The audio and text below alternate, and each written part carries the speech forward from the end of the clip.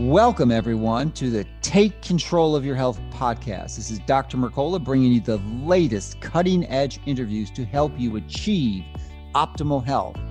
You can receive more information by subscribing to my free daily newsletter at Mercola.com.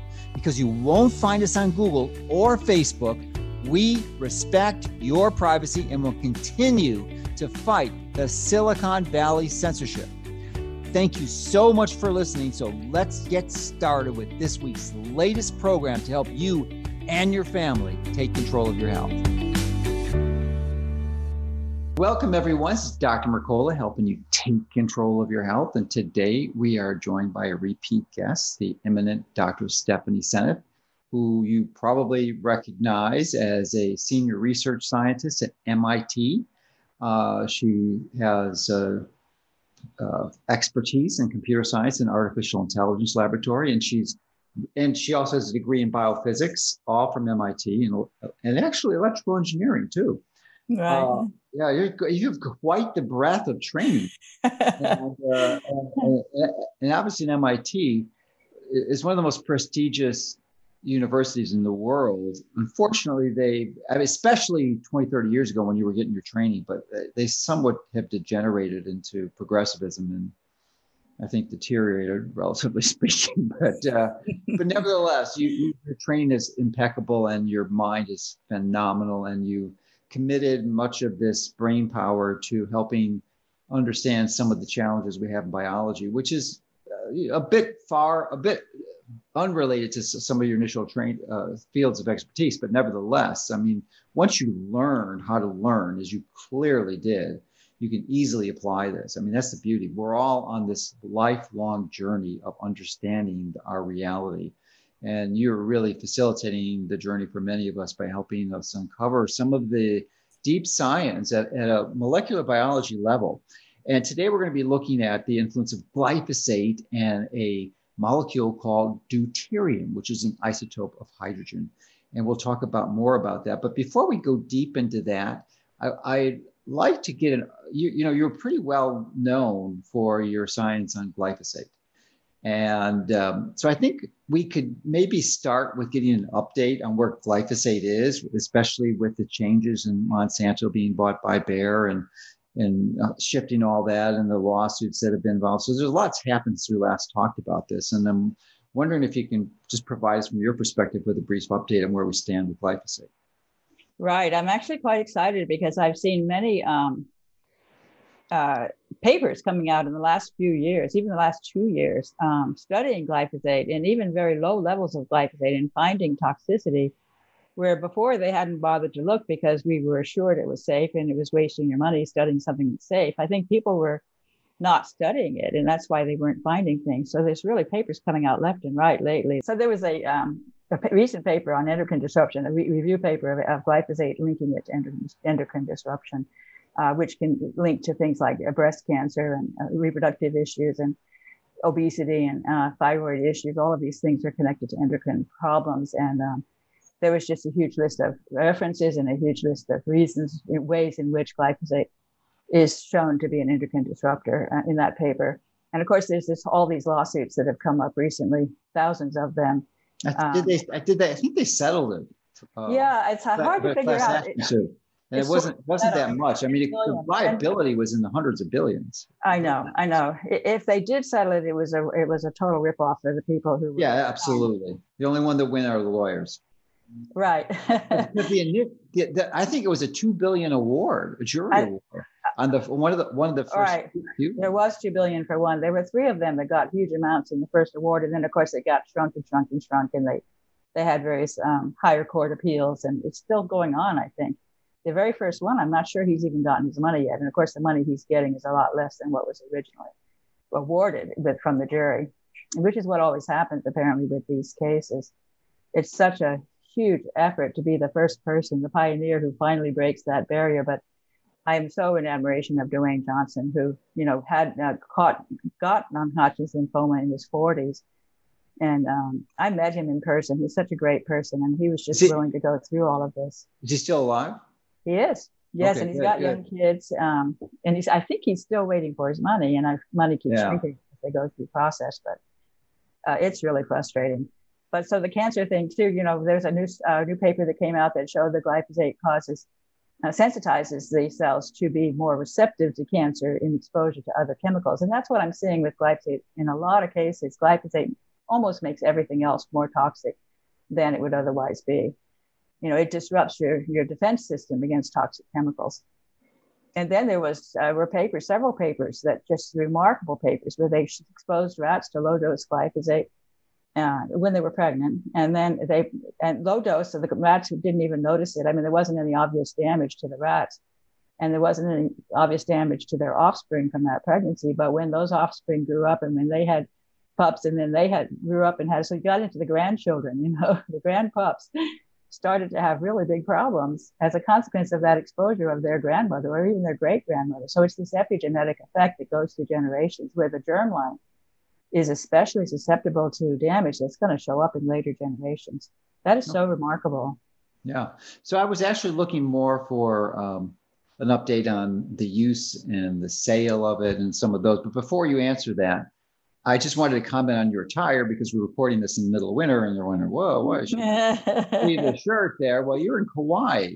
Yes. And actually, you mentioned to me earlier before we started that this is now your full-time residence. I mean, yes, I'm not there the entire year, but most of the year you officially shifted. So congratulations, because you're getting vitamin D on steroids out there. That's right. I certainly am. And I'm so grateful for that, because fourfold increased risk of dying from COVID if you've got low vitamin D. Yeah. Actually, I had my first paper published and, went over all that. Congratulations. Yeah. I'm that first paper published this century. Published last century. Yeah. But I think you published 30 papers since 2011 or 12. More than 30 now. More than 30. That's yeah. But I'm kind of slowing down on the publishing, because I think I'm going more towards the idea of writing directly to the public webpage articles. I think that's more productive, actually. Yeah. When you submit your journals, I mean your studies to the journals for review, how many times do you get kicked back for rejections? I get kicked back without review. That they'll say that the topic of the paper is inappropriate. It's shocking, really. And of course, the topic is inappropriate because they've got funding from people who will be very upset if they publish that paper. They won't even let it go under review. So it's been very frustrating, actually. Wow. I was quite surprised when I first got into this area. I should have known better, but the vaccines are such a hot button. There's tremendous frustration and censorship involved in trying to get something. That's why the papers that show the evidence that vaccines cause harm are typically in, open access journals, because the mainstream journals won't go near it. It just contradicts the mainstream narrative. So when you've written a paper and it's rejected without even reviewing it, what's the process for you? Do you submit it to other journals? Yes. Well, in fact, I had one that was extremely interesting. Really obvious evidence of me being censored, because I had been solicited to write a paper. Mm-hmm. And my friend had also been solicited. So we buddied up and we wrote a paper. We thought it was really good. And so we submitted the paper. And then it was shortly after we submitted it, it got rejected. And we were shocked, without review, rejected without review. We were really shocked. So we approached the guy. It was a special issue. And we approached the guy, to say, well, what happened here? We thought, you wanted this paper. We thought it was exactly what you had in mind. And he said, I didn't know it was rejected. I didn't know it. So it got rejected upstairs, I think. And that's the only thing we can figure out. Yeah. And he couldn't fight for it. So we submitted to another journal. We got it published, and it's been very well received. So it was a good paper. It is a good paper. So eventually all of your papers get published. It's just a matter of which journal it is. Not necessarily. I had another one that was total torture. This was many years ago, and it was on statin drugs. And I was linking statin drugs to the defects, to the problems we're seeing in middle-aged men, actually, because I think that we did a study on statin drug side effects. Again, I thought it was really interesting what we found in the evidence from the data. And it was going through process pretty well. We'd had 3 reviews. It looked like we were going to be able to, deal with it. And then we submitted our response to those reviews. And then a 4th reviewer appeared out of nowhere and hated the paper, absolutely refused to give us any chance to. We finally even answered to all his complaints. He had a huge, response. Mm-hmm. We dealt with all of that. We tried. And then ultimately they rejected it. So this person, whoever it was, I think, brought in because they couldn't allow a Yeah. paper damaging to statin drugs to be published. So there's a huge amount going on. It's really frustrating to publish papers. Yeah. When you are going against the mainstream, it's just Right. almost impossible to publish papers. Thanks for taking that tangent. It's not related to our primary discussion, but I think the public would be interested in hearing the inside story of people who do write studies for peer-reviewed journals, and the process of, especially if you're contradicting the mainstream narrative. So kudos for persistence. I just got a taste of it recently, late last year. It wasn't rejected. We submitted it to Nutrients. It's a pretty decent journal, but I mean, we got 4, not rejections, I guess, feedbacks from the reviewers that it was unacceptable unless you make these changes. And we did that process 4 or 5 times before they finally accepted it. Yeah, I mean, I had another paper that I wrote on Alzheimer's, and again, I linked it to statin drugs, and they basically said, unless you take the part out about statins, we will not accept this paper. So we took it out, and then they published it. I mean, thankfully they published it, but we didn't mention statin drugs. All right, well, let's get it's really an interesting world right now, I'll tell you. Yeah, let's get back to glyphosate, and if you could briefly summarize where we're at. I mean, are they selling as much glyphosate? Are we still using as much? Has the transition to Bayer being the owner of Monsanto and Monsanto not existing, sort of rebranding, has that changed the use? Has the PR from these cases had an impact on lowering the use of glyphosate? I think there's interesting things happening, and I'm really encouraged, actually. And part of it, of course, a lot of it is public awareness, and then pressure from the public, and then you have companies that realize they might get sued if they sell glyphosate. So you have major marketing companies that sell lots of Roundup products who are deciding to stop selling it because they're afraid of lawsuits. So again, it's pressure from the consumer going back to the companies that sell it, and then as you get more and more consumer awareness, we're also getting a lot more availability of organic food. You're seeing certified organic more and more in the regular grocery stores. It doesn't have to be one of these expensive boutique grocery stores to get the certified organic. So that's really blossoming. And certified organic is selling like hotcakes, So again, it's public awareness, I think, is the key. And then you have all these lawsuits. I mean, those 3 lawsuits were just phenomenal to really bring public awareness to the problems, and also to get a whole bunch more people to try to do lawsuits. So we have like tens of thousands, I think, now lawsuits on non-Hodgkin's lymphoma. And then Bayer too, being no longer in the United States, I think they have less control over what's happening in the United States. I think Monsanto was extremely good at fighting, powerful lawyers to defend their product. And so Monsanto had assured Bayer that they had never lost a lawsuit on glyphosate. And then as soon as Bayer took over, they started losing. So I think there was something going on there that is no longer going on, which makes it more accessible to lawyers to take on a case and to feel emboldened that they might actually win. Yeah, there were some really clever attorneys that were able to do some magnificent work and win those cases, and really put Bayer and Monsanto back on their heels. I mean, I thought they looked like they might even stood a chance of going out of business. I mean, if the suits were successfully litigated, but what always seems to be the case, you have these atrocious, egregious behavior, corporate behaviors, that they literally should go out of business for the damage that they did, and if they were rewarded appropriately. And the first 3 law cases, the suits, as you suggested, I mean, they were huge victories, but then there's this massive travesty of justice, and the lawyers wind up negotiating this out, and the class action contributors or constituents are minimized, and they hardly get anything for the massive pain, suffering, and loss of life that as a result of using these products, which were fraudulently brought to the market. Right. And as I understood it, they were trying to put into that plan, that negotiation for that deal, was that something about having a committee to decide forevermore that glyphosate, whether or not glyphosate causes cancer, to have a decisive study in which the committee would decide. And that was so dangerous because they could, of course, stack the committee with their friends. and decide that it doesn't cause cancer forevermore. And then nobody can ever sue them for cancer and Roundup again, which would have been horrendous. But I think they fought that, and that didn't happen as far as I understand. It's a little bit hard to keep up on it, a little bit unsure what to believe. But I think maybe that part got omitted in the final deal. That's good. So thanks for the update on glyphosate, and you ventured into investigating some of its associations with other areas. And I mentioned we're talking about deuterium. So before we go into that, and maybe before we even do that, why don't you briefly review the mechanism of action with glyphosate, which relates to glycine. And many people have heard this before, but I think it's always good to review it. And glycine, of course, is an amino acid. There's 20 of them.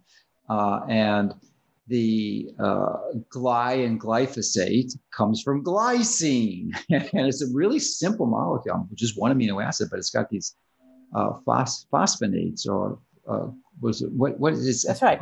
Methylphosphonate. Methylphosphonate. That's what it was. A methylphosphonate. It was the methyl I was leaving out. The methylphosphonates around there, which makes it poisonous. And you believe, and I think largely from initially catalyzed by Anthony Samsel, who I introduced you to. I know. I always tell people that. So it's so, I mean, it all worked out. It's so neat to think back to that time, because I heard that talk by Don Huber just a few days. I went there, did my talk on statins. He did his talk on glyphosate, which I didn't know what glyphosate was at that time. This is like 2012. And I listened to that talk and I was like, wow, this is it. I mean, I was convinced this is what's causing the autism epidemic. I was so certain. And I've been looking all over the vaccines, and I think the vaccines are contributing, but I think that glyphosate's primary with the autism epidemic. And then I came to you shortly after that, and you introduced me to Anthony, and then we just wrote those 6 papers together. It's been quite a collaboration. Yeah, so it's still not well accepted and relatively controversial about the substitution of glycine as an amino acid for the real glyphosate for the real amino acid glycine into the machinery for creating proteins. And then obviously, if you have a distorted analog of glycine, it's not going, that constructed protein is not going to work like it's designed to. And the primary example of that is the shikimate pathway, which you so cleverly have exposed. So why don't you review that some more? Yeah, and I just want to say that I have a book now that I've pretty much finished. It's off to the publisher now, and they're preparing it. The final process should come out in June 2021. Okay, good. We'll have you on for that too. Just send me a draft of that. Yeah, Toxic Legacy, it's called, how the herbicide glyphosate is destroying our health and the ecosystem. So I have a whole chapter there on the glycine analog story, and then I follow it with a chapter on the specific set of amino acids, of proteins that are especially susceptible because of a particular, what I call glyphosate susceptible motif. So it's fascinating, really fascinating biology, and so terrifying when you think of the consequences, the potential consequences, if I'm right. And it matches so well with all the diseases that are going up dramatically in our society that I really think I'm onto something huge here. And I hope that book will be well received. I'm getting really strong pushback. People are saying it's not possible. But when I look at the evidence, who's giving you pushback? I mean, the chemists are saying, they don't tell me. I have friends who believe it, obviously Anthony, but even chemists who believe it. A Harvard PhD who believes it. I mean, it's not like nobody believes this, but they are few and far between. Most people are being told that it's not possible, and therefore we don't even consider it. But when you look at the evidence, I think the evidence is overwhelming, and it's Monsanto's own evidence that's overwhelming.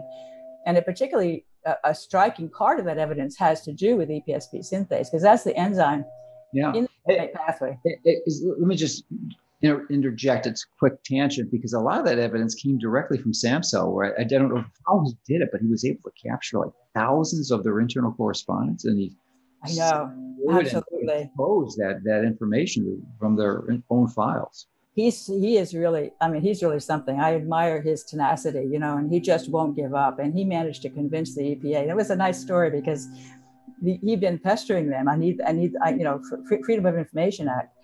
And they finally sent to Monsanto and said, if you don't respond within 3 months, we're going to make you give him all this stuff. And they waited 3 months and didn't respond. And that's how it ended up that he got it. But they made him sign something that said he couldn't show it to anybody. He could report what he found in it in papers, but he couldn't let anybody else see all that stuff, which is quite remarkable. And also it's not searchable. So it really requires sitting and poring over data. It's not searchable. So that's just, it's amazing. Was that like a software hack so they couldn't make it? I bet there's a workaround for that. Yeah, there could be. I don't know I actually don't even know whether it was physical documents or whether it's, like if you have a PDF that's like a picture, there may be a way to. I know. It was probably an image. They gave them an image. So it's probably images, I suspect, which makes it hard. I mean, maybe you could run it through character recognition, but anyway, he's just been rummaging through it and finding extraordinary stories from there, including the one about the bluegill sunfish, which we published. We described that in our paper. The bluegill sunfish was quite remarkable because they exposed these bluegill sunfish to radio-labeled glyphosate so they could track it. They knew the glyphosate was there, or at least something from the glyphosate was there because of the radio label. And then they looked at the tissues of the bluegill sunfish, and sure enough, the radio label was in the tissues. Now, they've said that glyphosate doesn't accumulate in the tissues. Well, there it was, right, in the tissues. So then they said, well, let's measure glyphosate in those same tissues. And they came up short, like 20% of the radio label, up to 20% was accountable through the technique that you would use to see if glyphosate's there. So 80% went missing. So then they got the brilliant idea of adding enzymes that break proteins down into individual amino acids. And once they did that, the yield increased to 80%. So they got another 60% of the glyphosate identified as a physical glyphosate molecule once they broke down the proteins into individual amino acids. And they said in the paper, which were these? Which proteins were these? So you're these were just proteins in the tissue. So they had the tissue. Oh wow! So that's evidence. Proteins. Hypothesis that the actual glyphosate gets integrated into the protein structure. That's what that sure looks like. And they even said that. They said perhaps it was incorporated into the protein. That's their words. Wow. And it's Monsanto researchers. And this is like the 1980s. So, that's pretty damning, I think. And then the EPSP synthase is also a remarkable story because there's a glycine residue at the place where EPSP synthase binds to phosphate in PEP, phosphoenol pyruvate. The place where it binds phosphate. And that's a long, complex biomedical term. So what does this enzyme do? Is this the one that is responsible for making not the branch chain, the aromatic amino acids, Yes. Okay. Yeah. So it's a critical enzyme in the process in the shikimate pathway, which is the pathway that produces the aromatic amino acids. And those aromatics are essential to us because we don't have that pathway. The argument is we're not susceptible to glyphosate because we don't have that pathway. But our gut microbes do have that pathway, and they use it to make those essential amino acids for the host. So we become deficient when they can't do it, and they become damaged. They become killed, and then you get an imbalance in your gut microbiome. So lots of things happen that are bad in the gut because of glyphosate disrupting that enzyme in the microbes. Right. Yeah. So we'll probably go in more depth when I interview you next for your new book coming out, which I'm excited to review. Mm-hmm. So why don't you tell me about your journey with integrating this passion of glyphosate into deuterium? That's an amazing story. Before you do that, why don't you take another tangent and let's tell everyone what deuterium is. Yeah, first of all, I would say that, in fact, that paper that I mentioned that I published together with Greg Nye that got rejected in that weird way, and then it got later published, it was because of that paper that Laszlo Boros reached out to me. He found that paper, he liked it, and he sent me a note and said, gee, great paper. By the way, deuterium. So I'm like, oh, deuterium? Oh, I know what deuterium is, but I knew nothing about its role in health. I knew nothing. Yeah, for some people who are deuterium advocates and passionate about it, they know who Boros is. So tell us who Boros is. Yeah, well, he's a professor at UCLA and I think in pediatric oncology. You may correct me if I'm wrong, but certainly pediatrics. Kind of a controversial fellow, I suppose. I mean, he's actually very outspoken. He's not exactly mainstream, right? But he comes from Hungary and he went to school there at the St. Georgi. I never know how to pronounce that name, St. Georgi Institute. He went to the place. St. Georgi was famous for really, really phenomenal research in biology and biophysics many, many years ago. And the institute's named after him. And deuterium research is really concentrated in Hungary, Russia, and the Ukraine, which is quite interesting. The United States, we hardly know anything about deuterium. People aren't paying attention, except for those, some of your friends that are promoting deuterium depleted water, there's an interest in the naturopath community of possibility of using deuterium depleted water as a supplement to help solve the deuterium problem, as you well know. So we have an interest growing in that respect. And I think then American researchers some of them are starting to pay attention. I was blown away, and I immediately saw the connection to glyphosate, which is why I got so excited about this. And this was a year ago, December. And I've just been reading everything I can on deuterium since then and hooking it to glyphosate. It's just astonishing, actually, what I found, and even ultimately to COVID-19. So it's been quite a year for me in terms of what I would call major research breakthroughs in my understanding of how metabolism works and how it's getting messed up by glyphosate, and then how that's causing us to not be able to effectively deal with COVID-19. So it's an amazing story. Okay, so perhaps it would be best to start with how in normal physiology in our cells, specifically the mitochondria, function to actually deplete our body of deuterium. They're little deuterium depleting organelles. That's just if they're healthy, if they're doing well and have a good diet, and they're not dysfunctional mitochondria. Then obviously, if they're dysfunctional, they're not going to be able to complete that task well. So why don't you describe that process, because it's important to understand that before you understand how deuterium works and that interferes with it, and you have to know that before you understand how glyphosate impacts that process. Right, and it's all really fascinating, and it gets into biophysics as well, and also gets into structured water. So it all fits together. All these areas that I'd been interested in and had done deep dives into in previous periods of time, they're all kind of coming together in this great confluence of ideas that is really breakthrough. I feel I mean, I don't want to be too revolutionary might be the word that would come to mind in terms of understanding biology. And so the thing is that the deuterium actually is a bit like iron. Iron is both toxic and deficient at the same time when you have glyphosate messing it up. And in fact, manganese also. I think these minerals, these +2 cations, are affected by glyphosate in such a way that the body's natural mechanisms for getting them to where they need to be and making them be effective in what they can do gets messed up. So they become toxic. Iron is toxic if it's not controlled properly, and you have all these machinery to help to keep the iron safe, and then to put the iron where it needs to be so it can help the enzyme do its job. And all of that works beautifully as long as you don't have something like glyphosate in the way. And it's very similar with deuterium. Deuterium, the way I understand it is that deuterium actually gets trapped in the structured water because it has, so deuterium is heavy hydrogen. It has an extra neutron as well as the proton and electron. Hydrogen is the smallest atom. It's the upper left corner of the periodic chart. And hydrogen is actually by far the most common atom in our body. It's something like 99% of the atoms in our body are hydrogen atoms. I believe that's right. And by weight, it comes out less because hydrogen is so tiny. It's like maybe 70%. Or 60 something. So it's amazing how much hydrogen we have in our body and how important hydrogen is for our well-being. It's fundamental molecule or atom of the universe. Right. Molecule, it's got two of them put together. Right, hydrogen, H2, the gas. And the gas is also, of course, very interesting because that can become therapeutic as well. And that's also because the deuterium tends to stick to things. It has a stronger bond when it binds to things.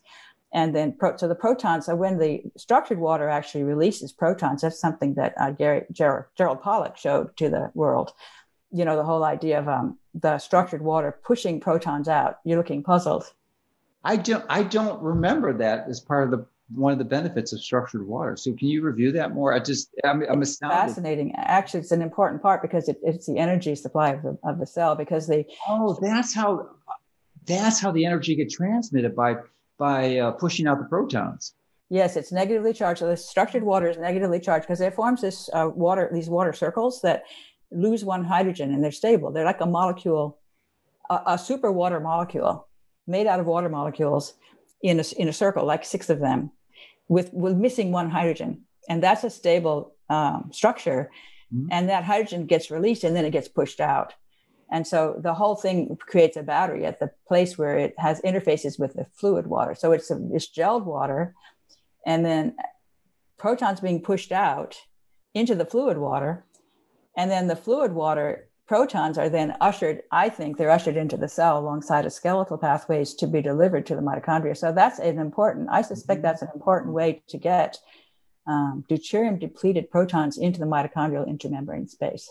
So does that transfer of energy through the release of the protons from the structured water help increase mitochondrial energy production? Absolutely. Absolutely. If I'm right, and this is all, speculative, theoretical, whatever you want to call it, but it makes a whole lot of sense to me. And it's part of how I'm figuring out the story when I read the papers, and I can link it all together. But it's really, really interesting. And so the cell has all this structured water around it, which it's maintaining with its sulfates. So the sulfate becomes critical. Sulfate gets messed up by glyphosate. So when you don't have enough structured water, you don't have a strong enough battery, you don't have enough protons to deliver to the mitochondrial intermembrane space. And that makes the mitochondria have to work that much harder to do their job. Now, they have their own mechanism to push the protons across the membrane, as you know. The mitochondria have this membrane that has a part inside the membrane that's really, really important. And that's where you have those protons. And you really, really don't want it to be deuterons. And this is what Laszlo brought home to me. Well, before we go to there, I just want to back up a little bit with the structured water, because I'm still kind of fascinated with that concept. And, my understanding of one of the primary mechanisms that structured water is created is through the introduction of additional energy sources like light and infrared. Yes. So if you're shining the infrared light, which you're getting plenty of in Kauai, by the way. I know. I love infrared. and you suck it up with your body so that infrared goes in and penetrates your body and hits the structured water. And because of that energy, it's just translated into the structured water, and that powers the ability of the structured water to release the proton. You're exactly right. It actually, in paper that I read that Gerald Pollack published a paper together with co-authors that said that they experimentally, that when you expose, they build these sort of artificial, structured water place things with this molecule that they have that they work with. And when you shine infrared light on it, the structured water space expands by a factor of 4. Wow. Factor of 4. So you're making a much stronger battery. You're turning that light energy into useful battery energy for the cell and mobilizing those protons. And then those protons are going to be pushed into the mitochondrial intermembrane. And by the way, I think in the mitochondrial intermembrane space and also into the lysosomes. So the lysosomes are another very susceptible organelle inside the cells where the things are broken down. And both the mitochondria and the lysosomes get sick in many, many diseases. Is the mechanism the same in the lysosomes? They also have mitochondria which benefit from the protons? Lysosomes are individual organelles that are highly acidic. They make themselves very, very acidic, lots and lots of protons inside in order to be able to break down. No mitochondria, there's protons. They don't have mitochondria. They don't have mitochondria. No, they're independent of mitochondria. There are other organelles inside the cell, the lysosomes. That's the cell's digestive system. Yeah. Okay. And so they bring in stuff that's, damaged molecules, for example, oxidized glycated, proteins and whatnot, and they break them down into individual smaller units, and then they can use them as, they're basically turning it into food. They suck up the protons to assist in this process. Yeah, they have to make themselves extremely acidic. They're the most acidic organelles inside the by far, actually, inside the cell. They have to be very acidic in order to be able to do it. And they also sweep up heparan sulfate inside the lysosome, and that also helps them with the digestion. It works with iron to help to break down. So they need the heparan sulfate is what maintains the structured water. Yes, it also is important for the lysosomes. I thought it was connected with the structured water of the heparan sulfate. Yes, it's really what's crucial for the structured water. Yeah. Well, this is fascinating. I never realized the mechanism of how the structured water transferred the energy into the body, but it makes perfect sense now. So there's two routes: the lysosomes and the mitochondria. Yeah, so they both need those protons, and they get them, I think, through the and that's also fascinating because the water along the cytoskeletal wires is fluid water. That's because the cytoskeleton is made up of this F-actin. F-actin filaments, and those filaments are unusual proteins that actually destructure the water around them. Most proteins make the water around them structured water. Many proteins do, but F-actin is very special that able to make it fluid water around the F-actin fibers. And eNOS, eNOS makes nitric oxide, right? It's very famous for that. But eNOS, there's many types of nitric oxide synthesized, but eNOS is the good one. There's iNOS and nNOS. Right. Yeah, iNOS is the inducible one that can that's a bad guy. Play a role in inflammation. But eNOS makes nitric oxide, but people don't realize that for every molecule of nitric oxide that it makes 2 molecules of water. And those molecules of water are deuterium depleted. And it hooks onto the cytoskeletal wires to make that water. So what eNOS, nitric oxide may just be a signal, hey, I've made some deuterium depleted water for you. You think of some of these, and then you get into the lipids and all the different nasty lipids that cause inflammatory response. You know about those, I'm sure. The leukotrienes and the thromboxane, all these nasty lipids that are oxidation products of arachidonic acid, for example. Those guys are signaling molecules too. That's a metabolite of linoleic acid, which is one of my new passions. Right. No, that's right. Linoleic goes to arachidonic, goes to then these leukotrienes that can cause all kinds of trouble with respect to inducing inflammation. And that is also a technique to produce deuterium depleted water. When you look at all of these things from the standpoint of deuterium, you basically say, oh my God, this is so interesting because it explains all these things that go on. We understand that inflammation is associated with all these diseases, huge list of diseases that are associated with inflammation. And we're trying to find drugs that are going to reduce the inflammation. You're always looking for something that can tame the inflammation. The inflammation is there for a good reason. And the reason is to produce deuterium depleted water. And it's so fascinating. And so it's all because the mitochondria are failing in their task of producing their own deuterium depleted water, which they get in part through the structured water from the sulfates, but maybe in large part through a whole bunch of enzymes that are highly skilled of choosing hydrogen over deuterium in their product. So there are all these enzymes many of them are in the mitochondria that produce deuterium depleted water as a product, or that produce something that carries a deuterium depleted proton, a proton that's very unlikely to be deuterium. And it's all related to NADH, NADPH, FAD, FMN, all these flavonoids. Let's stop there because I'm confused. My understanding of the production of deuterium depleted water in the mitochondria relates to just the normal metabolism in the oxidate or citric acid. It's a Krebs citric acid cycle, but there's oxidative phosphorylation. So when the transfer of the electrons through the different complexes, the 5 complexes. And this is the normal metabolism. Part of that is ultimately releases this water, but the water's pure, it's deuterium depleted. There's no. Yes. And the question is, why is it deuterium depleted? And that's because there are many, many enzymes that are very, very good at making sure it's not deuterium, that it's protons and not deuterons. Okay. So those are the details. That's like FAD. Yeah, right. And NADH, NADH and NADPH are so fascinating. I've been chasing them through all the proteins. They're so, so interesting because those guys are the carriers of that wonderful hydrogen that's not deuterium, NAD and NADP. And they're constantly moving back with H, not H, in all these different reactions. And when you trace who's doing what where, you realize that the cytoplasm is producing NADH and handing it over to the mitochondria. And then the mitochondria are taking that H off and throwing it into the intermembrane space. So the whole process ends up with the intermembrane space being assured that this is H and not D, which is crucial because then those protons, once they build up, they come back through those ATPase pumps. And if they're deuterons, they're going to wreck the pump. And that's the whole thing that Laszlo taught me. The pump hates the deuterons. They destroy the pump. And of course, then you can't make ATP, you release reactive oxygen species and you break everything. So let's just take a little bit step there just to amplify what you're saying. So that pump is cytochrome 5, ATP synthase, which is like a mini motor. It's a mechanical motor, actually. Yeah, it's so cool, isn't it? It's so interesting. Where if the hydrogen atom comes through, not deuterium, but the hydrogen atom with 1 neutron comes through, it works flawlessly and generates the ATP. It spits out 1 ATP. But if you've got a deuterium atom, which 2 neutrons, twice as big, it destroys that mini motor. Yeah, it's actually one neutron and one proton in the deuterium, and Oh, I'm it's just sorry. one proton in the hydrogen. Okay, I got it. You're Sorry. close. You're close. Yeah. It's twice the weight because they both weigh the same amount.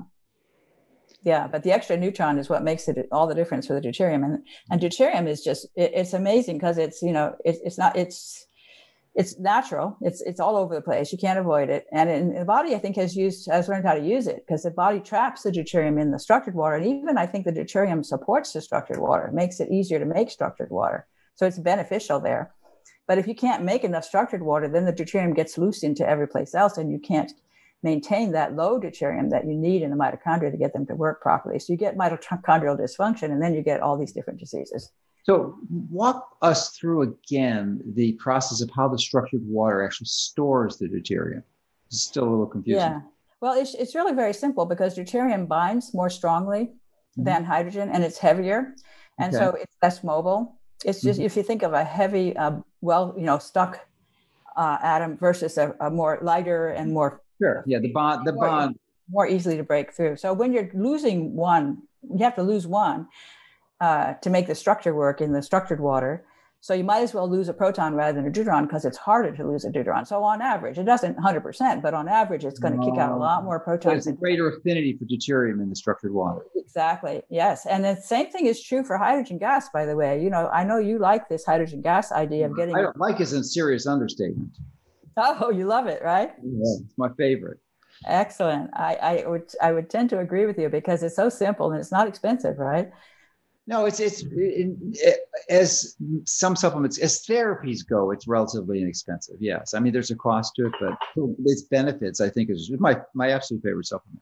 But once you've the structured water storing the deuterium, what does it do with it? I mean, because it's toxic to the body, it's a poison. So it's sequestering it there so that it doesn't get into the fluid water. What happens to it? How does it release it? How does it excrete it into the environment, back into the environment? Well, I do think there are that there's an ability of the salivary glands to favor deuterium over protons, and so the salivary glands will preferentially secrete deuterium, and possibly the urine. Although I can't get enough data, there's not much data on the levels of deuterium as far as I can tell. I've been digging and I haven't found much on how much deuterium typically is. I know breast milk has low deuterium relative to the blood, and the blood has low deuterium relative to the saliva. I believe that's true.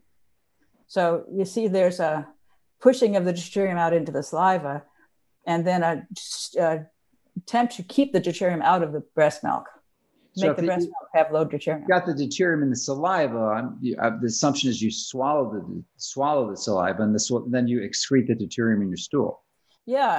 The bacteria accumulate in these biofilms that are very resistant to antibiotic treatments because they're hiding behind that shield. But I think they're trapping deuterium in that biofilm, so they're helping to deplete deuterium in the host environment. So now that we've got the background to sort of have a conceptual understanding of what's going on with the deuterium and the normal physiology, how does glyphosate enter this part of the equation? Yeah, well, that's what's so fascinating. So I had already been aware that I had determined that glyphosate likely really messes up the flavoproteins. The flavoproteins are a large class of really important proteins that bind flavins, and flavins are FAD, FMN. So flavin adenine dinucleotide and flavin mononucleotide, FMN and FAD. Those are really useful molecules that have a very fascinating biophysical skill of basically facilitating the transfer of protons and electrons from. Excuse me for a second. A flavin, isn't that a B vitamin? Is it B1, B2? Yes, it is. It comes from riboflavin. So B2. And then nicotinamide would be B3. So they're both That's NAD. They are both B vitamins, and they are also products of the shikimate pathway. So there's a place where you're going to get deficiencies. No, wait. How does the shikimate? I thought the shikimate pathway produced the aromatic amino acids. It does, but then when you look at more detail of how these other things are produced, you find out that they come from things like corismate, which is also something that's internal to the to that pathway. So the B vitamins products of the shikimate pathway. NAD can actually be produced from tryptophan, and tryptophan is one of those aromatic amino acids. In fact, the liver makes NAD from tryptophan. Well, I've done deep dives on NAD, and it certainly can. That is the endogenous production pathway, but it's a relatively small amount, and you only, for every milligram of NAD you produce, you need 70 milligrams of tryptophan. That's a pretty poor ratio. Is that right? Wow, I didn't know that. It's a very tiny amount. Wow. It's virtually insignificant. Almost all of it is through the salvage pathway with NAMPT, which is a limiting enzyme. So yeah, you need it. And if you're tryptophan deficient, it's going to cause a problem. There's no question. And I think it's an important contribution, but it's relatively minor. When you're because I'm kind of passionate about optimizing NAD levels. It's really an essential part of the equation to improve longevity. Right. But the other thing is not just NAD levels, but the ratio of the H to the not H, because the NADPH wants to be a lot. You want to have a lot of NADPH and not so much NAD. This is important as NAD. They're both very important, but they have a different balance in the body. Like the NAD has much more of the NAD plus, and the NADP has a lot more of the NADPH. Yes. So the ratios matter. The ratio of the pH to P plus, and the ratio of the H to the H plus to the plus. You know what I'm saying, right? Yeah. And the enzymes that produce NADPH from NADP plus are disrupted by glyphosate, and that's been shown in studies, and it makes sense because they bind flavins. I mean, there's all this. A critical one is succinate dehydrogenase, and there's several papers that have shown that succinate dehydrogenase is affected by glyphosate. And succinate dehydrogenase actually it has hydrogens from succinate and puts them into the membrane in coenzyme Q10. That enzyme succinate dehydrogenase is in the Krebs cycle. Exactly, it's critical in the Krebs cycle because it actually is also connected to the electron transport chain. It does both, the citric acid cycle, and it's the only enzyme, I think, that plays both roles by stuffing those protons into the intermembrane space attached to coenzyme Q10, ubiquinol. Mm-hmm. So that's, of course, ubiquinol is another one that people are taking a lot of supplements, and that's the one that we're concerned about. And it gets supplied with deuterium-depleted hydrogens from succinate dehydrogenase. So, and then glucose 6-phosphate dehydrogenase is another one that's been shown to be inhibited by glyphosate, binds NAD. So it's these proteins that bind NAD as a class, NADP, NAD, those things all have phosphates in them. And it's the phosphate binding that's key, because that's EPSP synthase has phosphate binding as well. Isn't G6PD the enzyme that breaks down glucose to pyruvate, 2 molecules of pyruvate? No, I don't think so. Glucose 6, it's glucose phosphate that it starts with. Okay. Glucose 6-phosphate dehydrogenase. So it pulls hydrogens out of glucose 6-phosphate. It turns NADP plus into NADPH.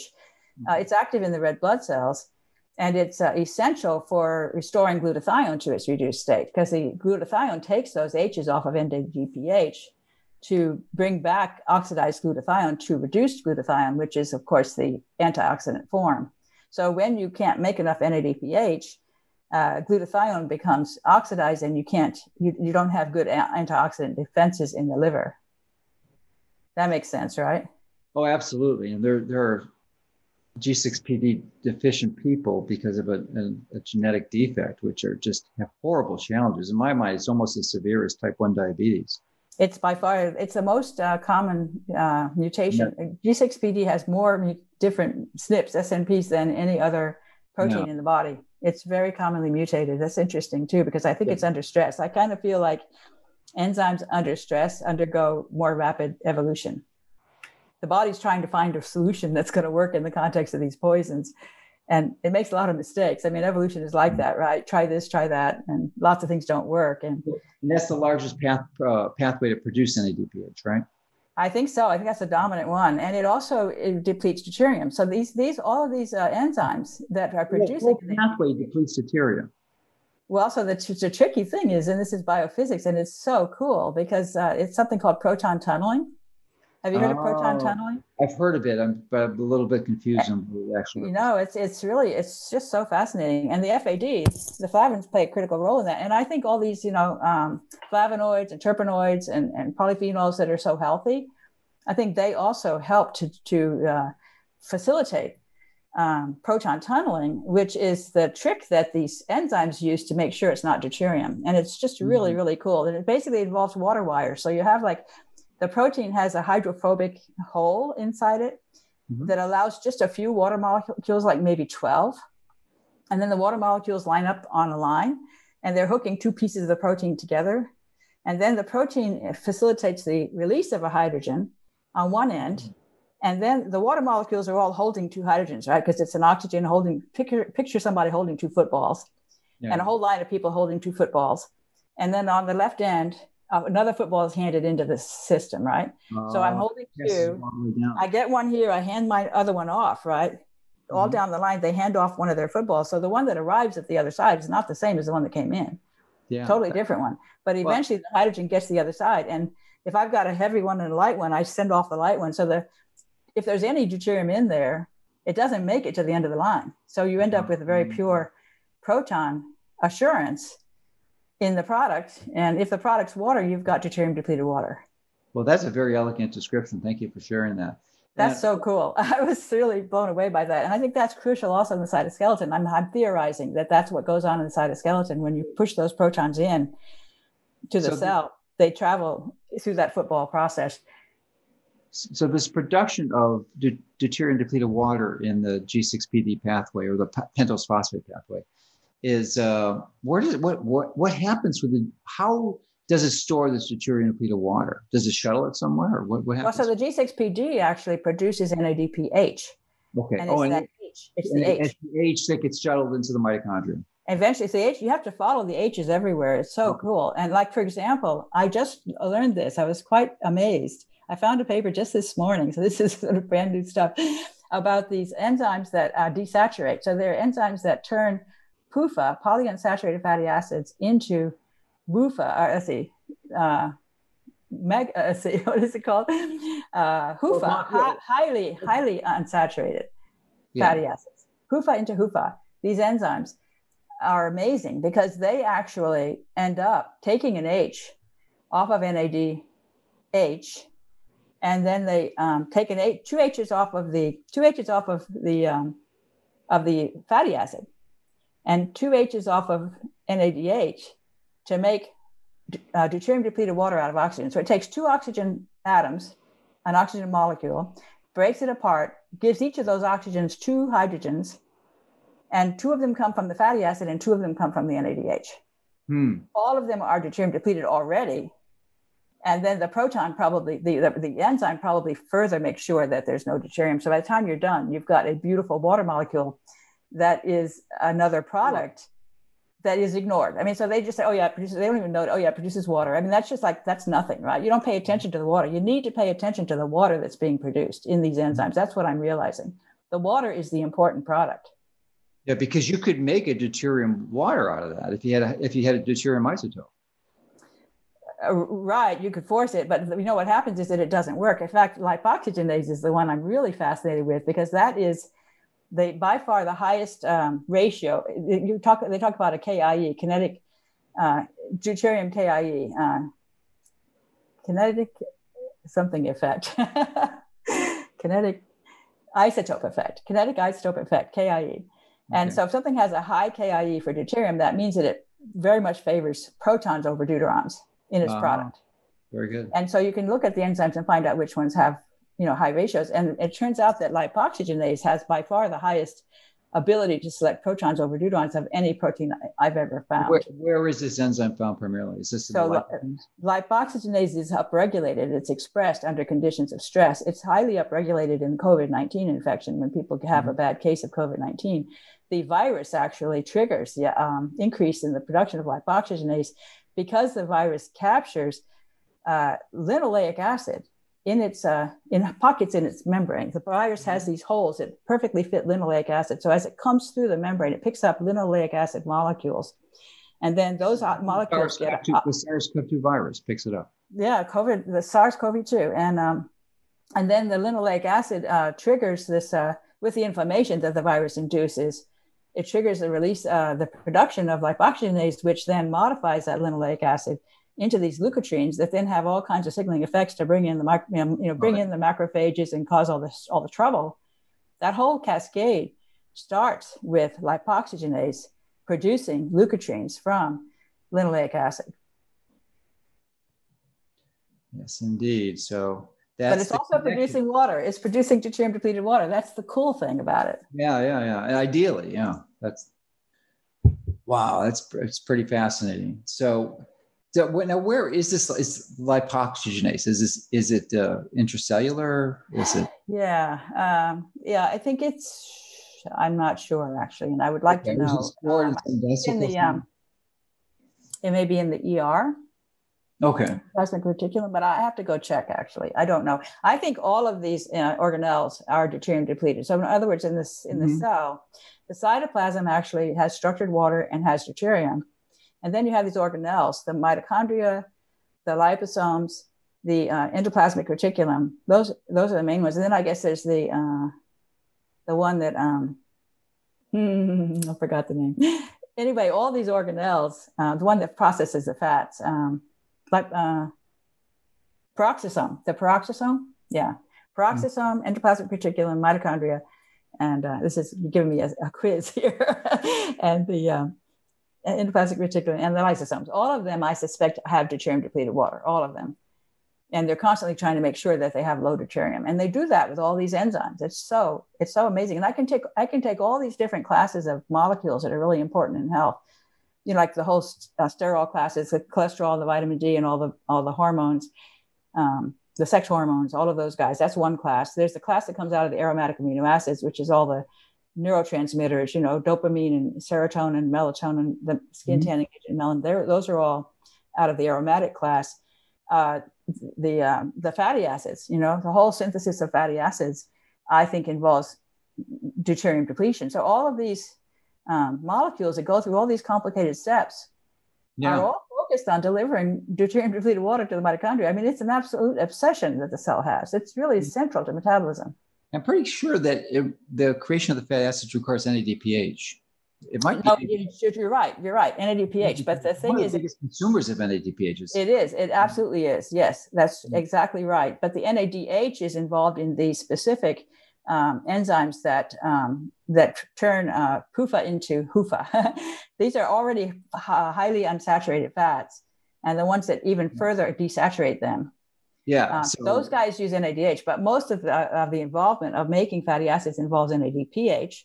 You're right. And that H in both cases is deuterium depleted. The NADs are carrying around deuterium depleted hydrogens and passing them all around, ultimately delivering them. Well, that is fascinating. So you've unraveled the primary mechanism, which is you've got to follow these intermediates like NADPH and NAD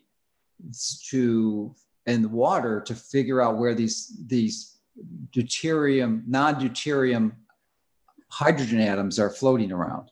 So that's the key in focusing. That's the game. And it's, of course, I like puzzles, and it's a really fun puzzle, and it's sort of overwhelming to try to remember all the different enzymes and also where they're located. And you can see how in many cases enzymes that are located in the cytoplasm are generating a deuterium depleted proton that can then be passed into the mitochondria. And then even you have to pass the substrate into the mitochondria too. It's kind of a real pain. You know, the body goes through contortions. And people, you know, it's puzzling. Why do you have to do this in the mitochondria? Well, that's because this is delivering the mitochondria the water, the deuterium depleted water. So the things that are making the water are in the mitochondria, and they're making deuterium depleted water, which is what they need. I mean, some of them are outside, like in the ER, because the ER wants deuterium depleted water too, and you can actually eventually transport it to the mitochondria. Yeah, and the ER is not the emergency room; that's the endoplasmic reticulum. Right, that's a good point. Wild stuff. And I mean, the science is really, really complicated, and it's hard to keep track. And I'm still playing around with it. I still discover new things every day. I mean, I'm so enthralled by it all because it's, you know, it's a great journey because I'm a firm believer. I love molecular biology, and it's the understanding of molecular biology at a deep level that allows you to figure out these really important features of biology that contribute to health and disease. And if you don't understand molecular biology, you get confused real easily. So it's I'm so grateful for your applying your expertise to this and helping tease out some of the details is really important. Yeah, and what I would say too is that the pharma seems to be, they're hung up because they sort of see, oh, this is bad inflammation, this is causing damage. We need to find a drug that's going to suppress this. In fact, there was a paper that talked about using as a nutrient supplement fatty acids that had been intentionally populated with deuterium. No. And the logic, isn't that great?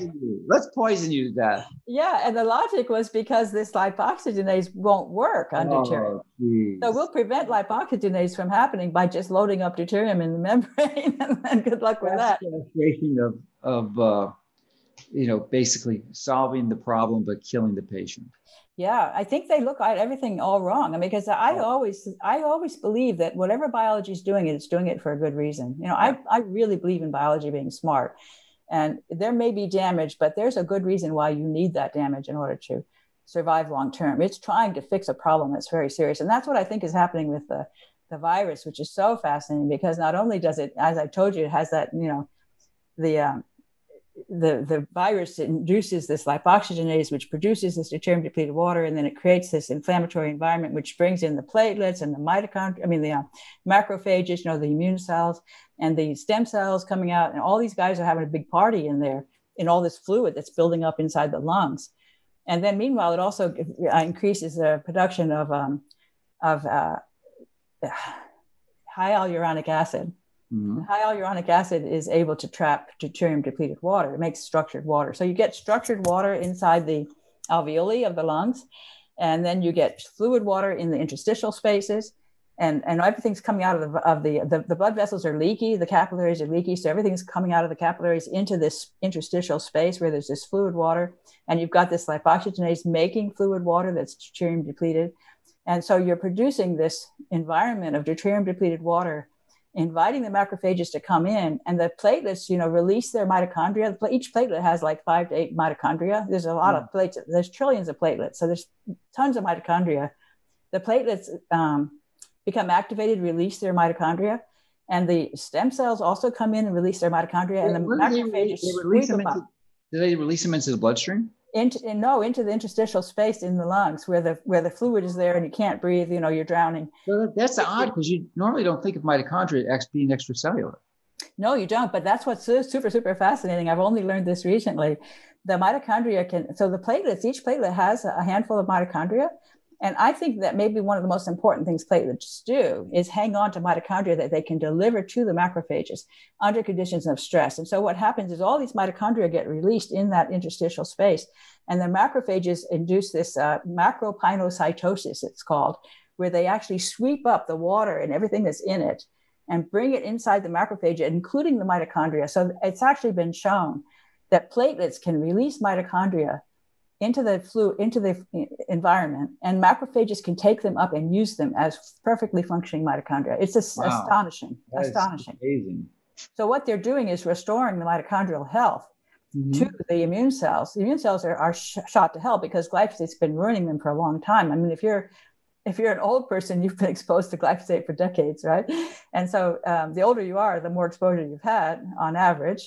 Mm-hmm. And the people who have all these comorbidities like obesity and diabetes and high blood pressure, increased risk, those are symptoms of glyphosate poisoning. So I think it's mostly about glyphosate. I think if you've had accumulated a lot of glyphosate in your tissues, you're not going to do well with COVID-19. And that's because the virus is trying to repair the mitochondria in the immune cells so that the immune cells can actually clear the virus, because the immune cells are helpless.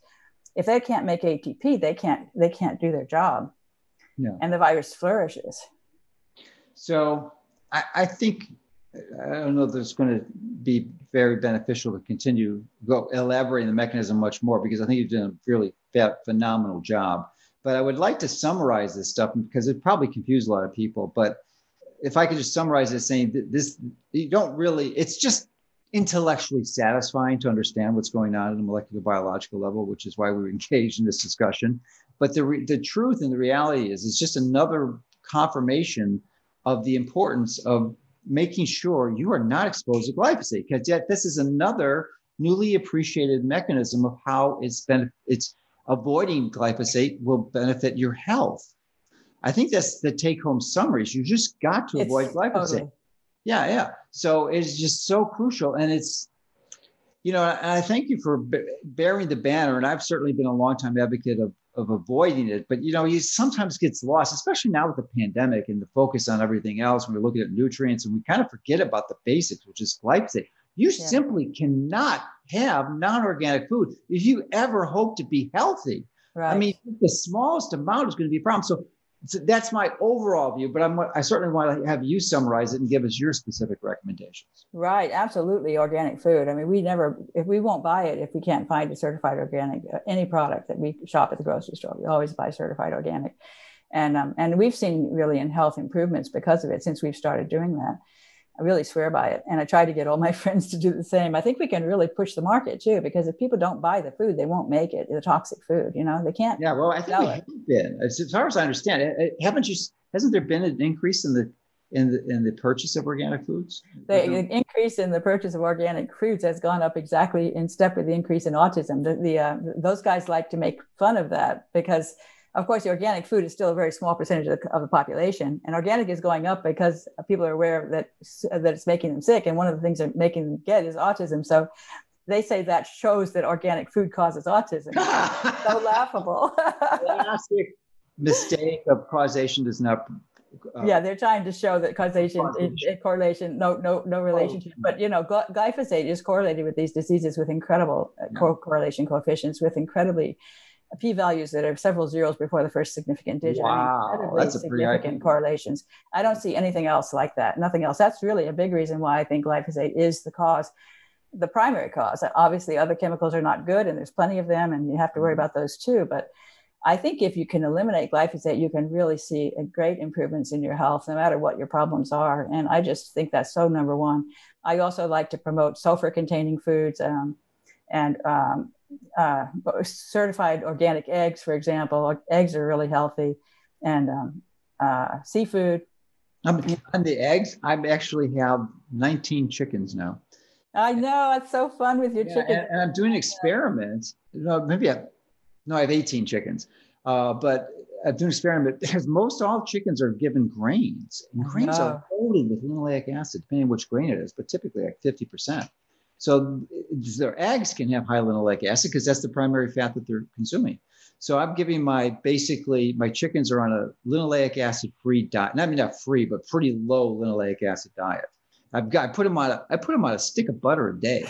I know. I think that's so great. I read about that in one of your articles. I was so amused. And I met your chickens too. I met them, right? Because I was at your house. Oh yeah, you did. But my brood has grown now. So yeah, that's so great. I'm raising a dozen from they were 2 days old. So that's pretty good to see them go through the whole transition. That's really fun. You're going to do your own scientific experiment. Yeah. We're going to actually do an assay to find out what the linoleic acid. Yeah, I'm really looking forward to seeing how that works. About 2 months away from getting the results because it takes a while to clean it out of their system. We've got to do a low LA diet for 3 to 4 months. Mm-hmm. So butter, of course, is a very good food, not only because of that, but also because it's low deuterium. And that's another thing you can look into with respect to choosing. I didn't realize that. Butter is one of the lowest deuterium foods that you can find. Is that right? Mm-hmm. And what do you know the reason for that? Well, I imagine, it's coming from milk, right? And milk is low deuterium because the human actually produces breast milk that's low deuterium. So it's probably something similar there with the cow. It's healthy for the infant, the calf.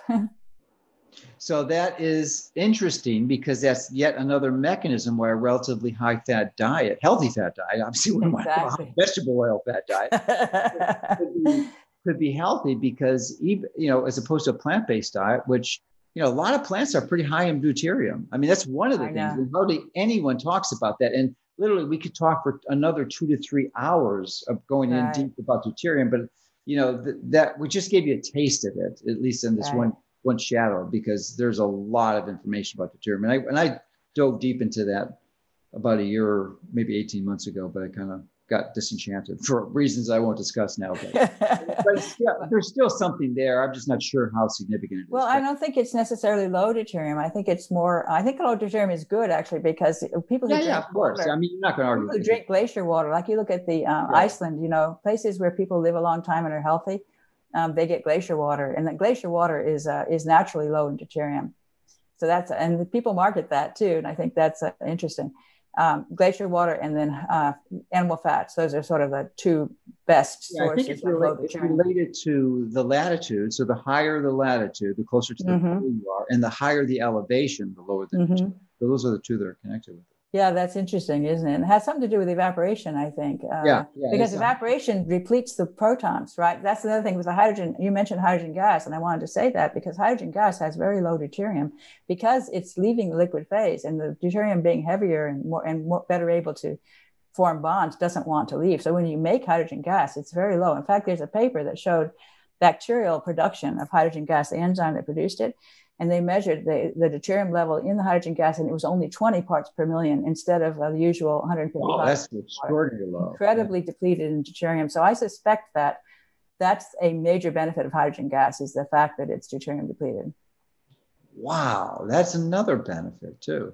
Yeah, it's interesting how you look at these things a different way. I tried to hook up Tyler the Baron to Laszlo Boris, and boy, that was just a nightmare on steroids. It just degenerated quickly because he had no respect for Tyler. He just didn't respect his understanding, his science, his knowledge base, and it just degenerated real quickly, which is sad.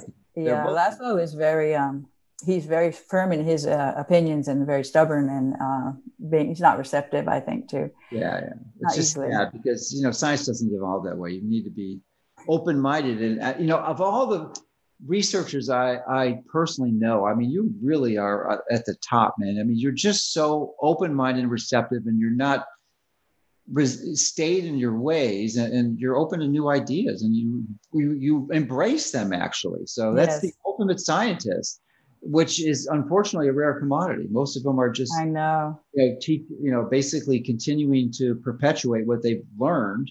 And they don't have a microgram of innovation in any other. I know what you mean. It's actually frustrating how straitjacketed people are in the mainstream. They're very and they do research on what gets funded, and what gets funded is broken. It's so broken in terms of what pharma wants. Yeah. So we see that. That's part of the story of glyphosate too. All the brave research, because Monsanto, as we've discussed in many interviews in the past, has really cleverly funded the science departments of agriculture science departments of most of the major universities. And if you even dare to publish or investigate something that counters their narrative, you are defunded and maybe discredited. So any researcher that seeks to publish stuff on this is just essentially ostracized from the research community. They have to quit. They cannot engage in the profession that they trained in. They have to find a new job. Yes, and that's very intimidating. And I think most people are just not sufficiently strong to be willing to go against that, to take on that task. And they would rather just let everybody get sick, which is what I find so frustrating. I can't stand the fact that we've got such a high rate of autism in this country, and we need to fix it fast. If we don't, we're going to have a whole bunch of adult autistic people very soon with no place to go, Well, I don't think there's a way to avoid it. I think the path is already set. There's so many. What are the current numbers as you understand them? The last I heard was like somewhere between 1 in 30 and 1 in 40 of the children being born now have autism. Yeah, I think that's right. I think it may even be higher than that with the ones being born. There's a 1 in 54 was a report on 12-year-olds. But when you project it back to 1, it's going to be a lot higher. So it's really frightening. It's just, I don't understand why that's not total panic for the government. The government should be really obsessing on how do we fix this? And they don't seem to care at all. And it just infuriates me. I started seeing patients in 1985, and it was 1 in 10,000. I did not see an autistic patient for almost 10 years. Yeah. I mean, you read about in textbooks, but you never saw one personally. And then my office was inundated with them. Mm-hmm. And I started seeing them from all over the country. And it was just so sad. And it's just gotten much worse because I stopped seeing patients, pretty much this century. I mean, I was seeing a few in the beginning of the century, but mostly it was the last century. I saw most of the people. When they came out with this new number, 1 in 54, which was another increase over 1 in 59, which it was the previous time, they came out with that number last April. And there wasn't a peep about it anywhere. I mean, you couldn't really even hear about it unless you were actively looking for it. It was just not news. oh yeah, of course, autism went up. That's not news anymore. Well, it got sequestered because the bigger I concern was know. COVID-19. So anything after, March pretty much got buried. Yeah. I mean, it's just incredible to me. And it's going to ruin our country, I feel, by the time. It's just the enormous resource that goes into taking care of these people. Yeah, there's no question. I personally think EMF is a factor. Yes, a lot of my friends are talking about that, and I think you're probably right. Yeah, so and there's probably a powerful synergistic toxicity with both of them because Yes. EMFs are so convenient, and they're so the vast majority, virtually everyone, is resistant to even being open to the fact that they may be harmful because they don't want to have to make a commitment to giving up this convenience. I know. It's really interesting how we've just slowly slipped to a point where we can't live without it. And because of that, we don't want to even think about the idea that it might be toxic, right? And it does the same thing glyphosate does. Both of them cause calcium uptake in the cells, which is causing neuron toxicity to the neurons. So they both do that. So it's just going to be synergistic toxicity. Yeah, it increases just a simple mechanism. When we have increased intracellular calcium concentrations, you get elevated superoxide and superoxide and nitric oxide, and they combine to form peroxynitrite, and that is to be the oxidative stressor that causes all the damage. So I know that's the speculative mechanism for EMFs, but is it glyphosate? Glyphosate's a different mechanism, though, isn't it? Well, glyphosate definitely causes calcium uptake. There have been several studies that have shown that. I was not aware of that. I thought it was mostly the shikimate pathway. And well, it does so many things. I mean, when you mess around with glycine in the proteins, it's just in a million things. The proteins too was another. I thought that would have been more, but I didn't realize that So does it increase the intracellular calcium concentration because of the glycine integration into the protein? I think it may, because I think that will mess up the ability to take the glutamate out of the synapse. So it's related to glutamate, and there's the NMDA receptors. The NMDA receptors have glycine and glutamate, and glyphosate has been shown to cause excess glutamate external to the cells, excess glutamate, and that stimulates the NMDA receptors, which causes the calcium uptake. So it's really a glutamate problem, but I think glyphosate is actually taken up on glutamate transport channels as well. So the glycine might even be an analog of glutamate in the sense that it has a similar shape with a negative charge about the same size, but it also can bind to the glycine receptor. So it's really messing up the NMDA receptors and causing overstimulation. And then there's the other side of it is the glutamate is taken out of the synapse by the helper cells. And then they turn it into glutamine, which is non-toxic. And that enzyme is also disrupted by glyphosate. And part of that's because of the manganese. It depends on manganese, and glyphosate makes manganese unavailable, but also that enzyme has serious glycine dependency. So it could be substituting for glycine in that enzyme, as you know. So there's a lot of ways it could be doing it. People observe that it is doing it, and then they don't necessarily have the full explanation for why. But in many of these things, like the G6PD, suppression of G6PD and suppression of succinate dehydrogenase I mentioned earlier, both of those have been observed. And both of those could be explained by this substituting for glycine at the place where it binds phosphate. That's the critical thing that I think is happening in all of these proteins that have that critical dependency. There's a motif at the phosphate binding site that has 3 glycines out of 6 amino acids. And that motif is therefore very susceptible to glyphosate substitution, especially because glyphosate can slip its methylphosphonate unit into the place where the phosphate of the substrate is supposed to go. So glyphosate occupies the space, and then the enzyme is just completely shot. It can't do its job. While you were giving that wonderful explanation, it just occurred to me, I got confused earlier about G6PD being the enzyme responsible for breaking down glucose, but actually it's PDH, it's pyruvate dehydrogenase that does that. Yes. And does glyphosate impact PDH at all? I suspect it does. And again, I think it's got those glycine dependencies. I mean, so I don't believe I've found a paper that says that it does. So I always look for papers that actually find that it suppresses things. But I think it would be predicted to do so. I'd have to go back and refresh my memory, but I believe that is one that it could affect. All right. So this is an important question. I'm glad I remembered it because it's sort of a practical take home that's really simple and really inexpensive, and I think could be really helpful. And I'm curious as to what your current insights and recommendations are.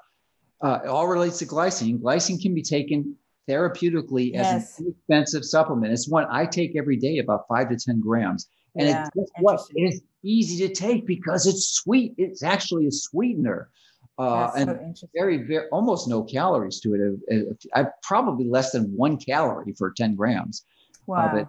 Wow. And it's not terribly expensive. You can get it as a powder, and it'll sweeten anything you put it on. So I'm wondering, what is your current understanding of the value of that intervention specifically to mitigate the toxicity of glyphosate? I think it's probably a good idea. And I've had a number of people say that they're taking glycine without any ill effect and that they feel that it's helping them. And it makes sense because it's basically going to outnumber the glyphosate molecules, right? You want to, whenever something's going to compete with glycine in building the protein, if there's a lot of glycine around, then it's much less likely that glyphosate will get in there. So I think it makes a lot of sense. Okay. So if you, for whatever reason, have to be consuming non-organic food that you may know is likely loaded with glyphosate and contaminated, and non-organic wheat would be a good example. It's not the wheat itself isn't genetically modified, but they use it in the process to dry it out, so it's loaded with glyphosate. And if you're having that, then take that with some glycine. You're crazy Yes. not to. Yes. I Yeah. agree. All right. Well, good. So I'm glad that's a simple take home. Yeah. Any other take homes like that other than avoidance? And if for whatever reason you have to be exposed to it, then load up with some glycine. Yeah. And what's your recommendation? Yeah, and also probiotics is important, I think, and that's also important for COVID-19. They've seen that vitamin K2 is protective against COVID-19, and probiotics contain vitamin K2, menaquinone. Yeah, and so I encourage people to eat probiotic foods like sauerkraut and apple cider vinegar. And a carnivore type diet will be real high in vitamin K2 too, and like butter. Absolutely, butter. Yes, that's a good point. Butter, you can't go wrong with butter. I tell you. Oh man, well, it should be organic. Oh, organic for sure, absolutely. And also the glycine, by the way, the glycine supplement. Make sure it's organic, or else it's probably got glyphosate in it. Interesting. Boy, I didn't thought about that. And why is the glycine extracted from? Well, I don't know, but I imagine they may be getting some from corn or something.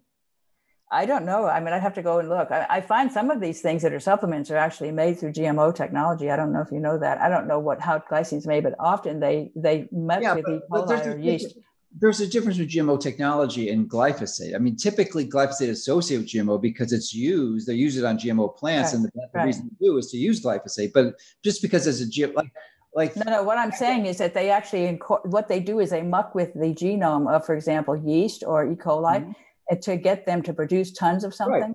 Right. And then they harvest that thing that they make tons of. Yeah, but that doesn't mean there's glyphosate in there because that's the way they make insulin. Well, if they're feeding them non-organic nutrients, they're going to put that glyphosate into the glycine that's extracted from it. It would seem to me to be a pretty small amount. I don't know. I mean, I think you may be right. It might be insignificant. I would think. It would be interesting to test. It's simple to test. I mean, the technology is not terribly expensive. We can use it. Yeah, right. That might be an interesting thing to do. Yeah, I don't know, and I haven't measured anything, so I can't say. It just seems to me that if you're taking glyphosate, it's important to differentiate between. Just because it's GMO doesn't mean it's contaminated with glyphosate. As I said, because that's the way they make insulin. No, I know, but what I'm saying is that they then grow these bugs and feed them something, and often what they feed them has glyphosate in it. Yeah, well, we should check your insulin and see if it's contaminated with glyphosate. It'd probably be worse injecting it than it would be eating it, I would think. I know, and in fact, there are problems with insulin. You know, people are developing antibodies against insulin and having problems. People who take insulin. It's interesting because you would think that most of the insulin now is human, I would think. So well, they do make this synthetic insulin that's not quite the same as the normal human insulin. And, really? And they also get insulin. They used to, I don't know if they still do, but they used to get insulin from animals, right? Yeah. And then they learned how to have the bugs make lots of insulin. So there's all these different ways to make insulin and different kinds of insulin. And I know there's issues with antibodies developing autoimmune disease because of insulin and becoming very sensitive to insulin, so you can't take it anymore. Yeah, and different forms of it, and probably taking the human insulin might be the safest. But yeah, and that's another example of the incredible crimes of the pharmaceutical industry. That here they got a a molecule that was developed in literally a century ago. And when the inventor, I think it was Banting, specifically decided not to make any money. He sold the patent for $1. And now the drug companies have it. And literally, and I don't know, when I was practicing, it was pretty inexpensive. It was $10, $15, $20. It was really, now it's hundreds of dollars for a month's supply. That's really interesting. There is absolutely no reason other than greed that has exploded. It's not like it's increased manufacturing costs or anything. They just want more money. And of course, the people who depend on it really critically depend on it. It's not like something they just not take. Yeah, that's really terrible. There's the same thing with the EpiPens, right? The EpiPens went way up. Yeah, that's the same. Another good example. I mean, EpiPens like for an accident, but I mean, if you don't get insulin, you're type 1 diabetic, you are dead. You are dead in the days. Right. That's really sad, isn't it? Yeah. That they make you. Fortunately, the reality is that most of the insulin being used is for type 2 diabetics, which is another medical ignorance crime. Yes. That the physicians who do that should have their license reprimanded and go back to basics 101 to understand that type 2 diabetes is not an insulin deficiency. Insulin resistance. Yeah. Giving more is going to make it worse. It's really amazing how far off pharma is from where they need to be. I just am so fascinated by their inability to choose the right path, Yeah, well, for sure. And then their clever marketing schemes to brainwash physicians to believe this, and the ignorance of the physicians to not be open like you to explore why they don't have to believe this stuff and it's wrong, and they're prematurely killing patients by integrating this into their clinical practice. Right. Yeah. All right. Well, it's been a pleasure, man. It's always fun talking to you, and I'm so looking forward to reading the draft of your new book, and we'll definitely have you back on to go over that, and we'll dive deep more into glyphosate, and I can't wait to learn more of what you've compiled.